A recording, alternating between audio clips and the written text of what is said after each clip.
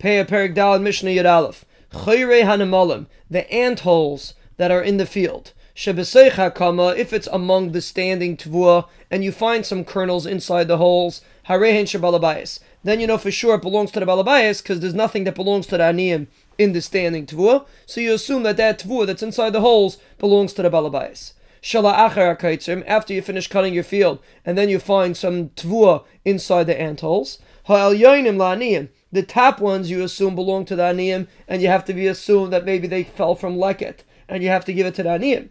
The ones that are on the bottom, shabalabayis, those you can assume fell earlier, fell before the cutting, and they still belong to the balabayis. So the ones that fell fresh, the ones that are on top, they go to the aniyim, and the bottom ones that fell a while ago, we assume they belong to the balabayis.